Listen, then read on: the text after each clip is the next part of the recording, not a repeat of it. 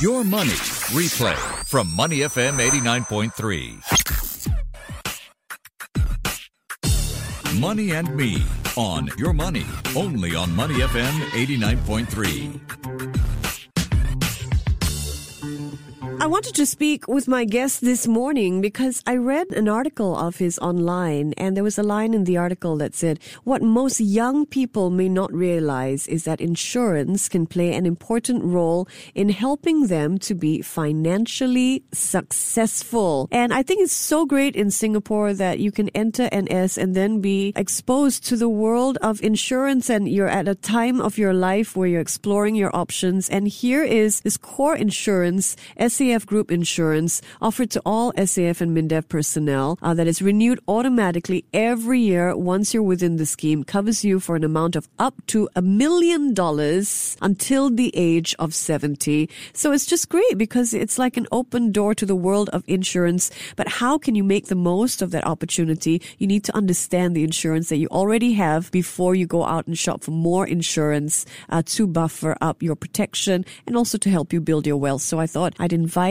the writer of that blog post in to tell me a little bit more about his ideas. And he's back for part 2. Lee Meng Cho is Financial Services Director of the Gen Group. How are you, Meng Cho? Very happy to be back. Well, thank you for coming by. So let's start. We're going to talk a little later about the human life value, and you're going to walk us through a calculator. And I think that number is going to be useful for people to understand how much insurance coverage they need, which is a great question to answer. But first up, I wonder if we can share with our listeners today a little of the highlights of what we discussed in an earlier program about Army insurance. Yeah, why not? Let's do a small recap on what we covered the last session, which is really on NS insurance. The actual word is called MINDEF MHA Group Insurance.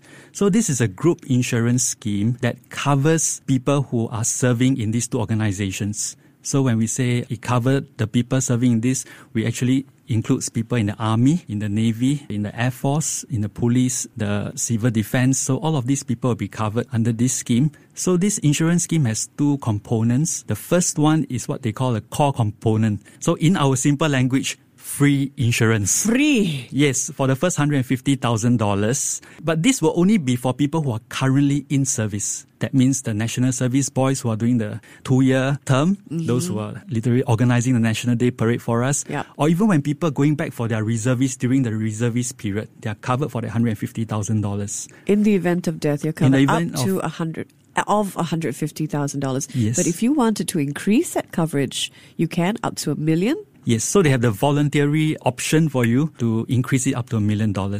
And the big advantage of why this is important to most people is that the pricing wise, because it's a group insurance scheme, there's economies of scale. It's cheaper if you were to do it through a group insurance than to buy your own policy. That's why the premiums are so low. And that is why it's relevant to most of the listeners. And I understand there are riders and you can sort of upgrade so you can cover critical illness as well. Yeah, so that insurance has a base of covering for life, death coverage. There are 4 other things you can add on: critical illness, early critical illness, disability income, and personal accidents. Okay. And do you think a lot of guys in the Army just, ignore the letters that come in? It's automatic renewal, right? You get enrolled in when you're in service, yes, and then it gets renewed. But the moment you leave service, the coverage will stop. Okay. And what are your options then? You can then voluntarily pay extra money and then get it covered continuously. Okay. And I have a feeling most people just look away or aren't aware.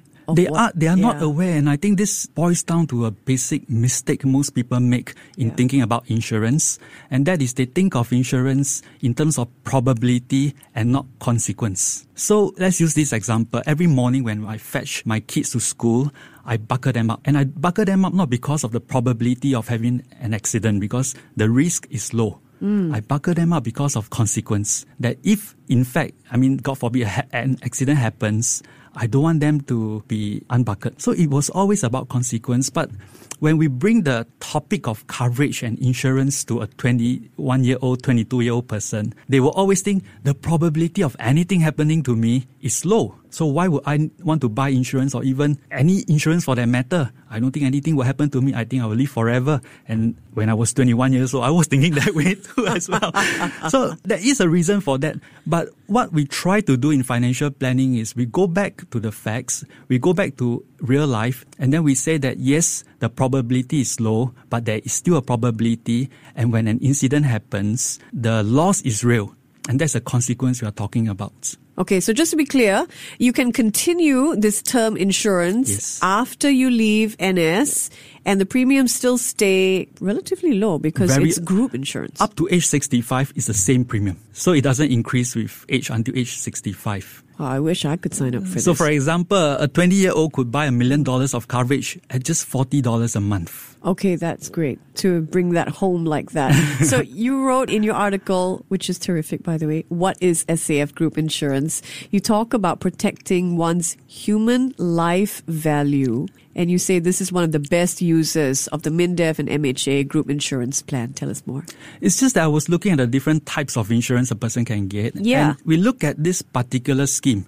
It does a few things. Number one, it covers you to up to a big amount at a low premium. With one additional thing, the coverage stops at age 70. So if you think of the type of insurance needs a person will have, you need insurance to cover maybe before 70 and insurance that you will need to cover you after 70. So for the purpose of let's talking about this, so the insurance that you will need before 70 will typically for, let's say, the 3 Ls. If you sit down with your financial planner, you ask him, how much insurance should I get? They say, okay, let me do some calculation for you. And the 3 Ls they will go for will be number one, liabilities. How much do you owe the bank? And then we want to make sure that there's enough insurance to cover you should anything happens, because a debt should not outlive the person who took it. Yes. You can't pass on debts, by the way. We do not want to do that, although some people may think the other way. The second L would be love, right? Who do you love financially? Who do you give an allowance to every month? And those will be the people you want to take care of. And these two, every financial planner will be able to sit down and go through a process and calculate that out for you. But what I think is very underappreciated is the third L, and that's the loss of the human life value. Because that is not talked about. It is not just about how much loans you have, how much allowance you give to your family, but what will you really, really lose if you're no longer around? Okay, so this is different from supporting your loved ones left behind. Actually, it's linked to it, isn't it? Let me use this example. So let's say, and this is a real life case. Okay. A 25-year-old just got married with his wife, and then we talked about getting you proper coverage to make sure that you're financially protected. And this is what they might think. Not everyone, but some do think that way. They say, look, I just bought a house, a HDB. I took a loan of $300,000 and I want insurance to cover that. So that's $300,000. And then they say, what about providing for your wife? And this is what they might say. They say, if I'm not around, my wife can still work. She probably doesn't need me to take care of. And then they will just think, okay, then I'll just do $300,000 of coverage just to satisfy the bank. But this same person, if he were involved in a car accident and someone was responsible and he wants to seek compensation, he wouldn't seek compensation based on $300,000. He'll seek at a much higher amount. And what would that amount be? He will go and calculate what is his human life value, and based on that amount, seek compensation from. So this is the amount of financial loss that your loved ones would incur if you were to pass away, right? Yes. Okay, so how do we go about figuring out a human life value? I know you have a calculator that your article links to, which is great. I used it. It's very simple. We actually do not need a financial planner to do it. Anyone can do it. This is great. So simple thinking exercise we can do now. I just use a hypothetical example. Let's assume a person earns $3,000 a month. Got it. He's 25 years old. He thinks he can probably work for another 30 years. And that's reasonable. Right? 25 years old, I work for 30 years. I'm 55. That's how long I can work. Assuming he works for a terrible boss that doesn't give him a pay increment at all. So it's just $3,000 a month flat for the next 30 years. He would have earned a total of $1.08 million over his lifetime. Wow. All of us are walking millionaires. Wow. But we do not think about this because we did not sit down and calculate it out. And because we do not recognize the fact that we are all walking millionaires or even multi-millionaires, we sometimes do not take the importance of insurance seriously because we don't see there's a loss. But think about it this way. If you have a handbag there's $1 million and you're carrying around with you, you'll be very careful where you put the handbag, right? Yeah, You come might on, probably get everybody. Calculate your human life value. Heaps of fun. Annual income or monthly income multiplied by years to retirement. Yes. That's it. We call it work expectancy. How many more years do you expect to work? If you want to be really specific, you've got to take tax into account, no? You can take tax, you can add inflation, but that gives you a sense of actually how much you should really be insured for. That is such a great, simple rule of thumb. Okay, I'm going to use it. Can you share with us how it can impact our plans of growing our wealth in the long run, this human life value? When we talk about human life value, it's really about protection. It's really about insurance, protecting what you have. And when it comes to financial planning, insurance plays a part. And let's say financial planning is a game you play to win. You do not win just because you score 10 points or 8 goals. You win because you score more goals than your opponents. So good, sound financial management requires 2 things. Number 1, you know how to grow your money. And second, you need to protect your downside risk. And we're talking about risks that no one has any control over. No one can say for sure how long they will live, will they lose their health. But we know that there is a risk there. It's low, but it can happen. So we need to have both of these. And what happens is when people have good risk management and some risk management in place, they're able to take more risks and even be more aggressive in their investments and growing their wealth. Yeah, I believe you're right. This is about self-awareness. Yeah. Right? So what happens when people neglect the human life value in your experience? Almost always they underinsure. They insure what they owe the bank. They don't insure what they are really worth. Oh, okay. And I think that's the big idea I wanted to put in the article and come here to share with the listeners. That's great. I think we've done that. I think we've done it really well. His name is Lee Meng Cho, Financial Services Director at the Gen Group, and we are talking about the human life value and how to calculate it. And you were really passionate about it the last time we talked in the studio here, off air, by the way, because you say most people are just going through life and most people have some vague idea of how much they're worth, right? But then if you think about being in a car accident and how much you would expect from the other guy who caused the accident for causing you so much pain and disability, that's a good way to reframe it, right? Yes.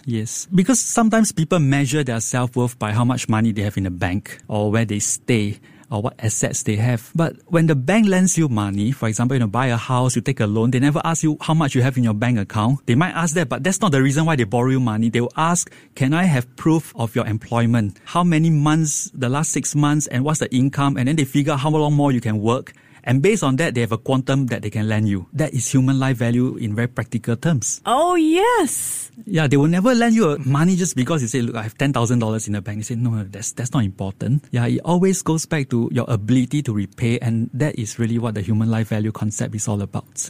That's so interesting. So most people are underinsured because they don't understand the human life value. And I will say this, for the most part, even financial planners like myself, when we do the calculation, there is no section for us to talk about the human life value. Really. We talk about the loans, we talk about how much you want to give to your family, and then we insure to the minimum. That would be usually how you would see it. Oh. And I thought that there's another part, this part that is so underappreciated that people should recognize it, because in real life, that's how people will value themselves. That is so fascinating. Yeah. What would you like to say to the young listener out there about protecting themselves with insurance and also maybe thinking about growing their financial wealth? Maybe especially the younger ones, they tend to think of insurance as gambling. And what I would like to tell them is that there is a difference between gambling and insurance. Gambling is trying to win something that you wish you own. Insurance is to protect something you already own. So when you are young, you have the most value in terms of human life value. A person who's perhaps just retired, if they go to the bank to borrow money, the bank will say, I don't have much money to lend you because there's not many more years of you being able to work. There's no human life value to borrow from. Yeah, but for a young person, it's like the car that's brand new, just at the showroom, just so it's the most valuable. Because you have all these years to work. Yes. And as a young person, you don't realize that because you feel poor. You feel poor. You feel like $300 is all you have at the end of the month. Oh my gosh, and that's if you give tuition or if you're in the army or something like that. You feel poor, you feel like you have no value, but you're saying the opposite. Yes, but that is a feeling I have when I speak to, let's say, a 22-year-old talking about insurance. They will push me away. They say that's not important. The probability is low. I don't think that way.